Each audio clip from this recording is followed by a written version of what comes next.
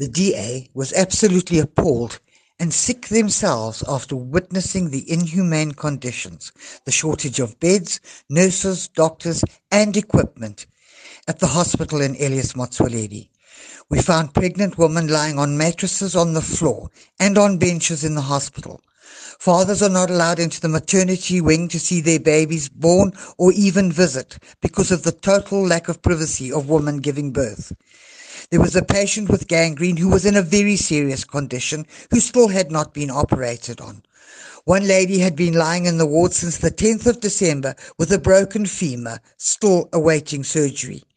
We have asked the Human Rights Commission for an urgent intervention, and the MEC of Health, Dr. Ramatuba, must intervene urgently.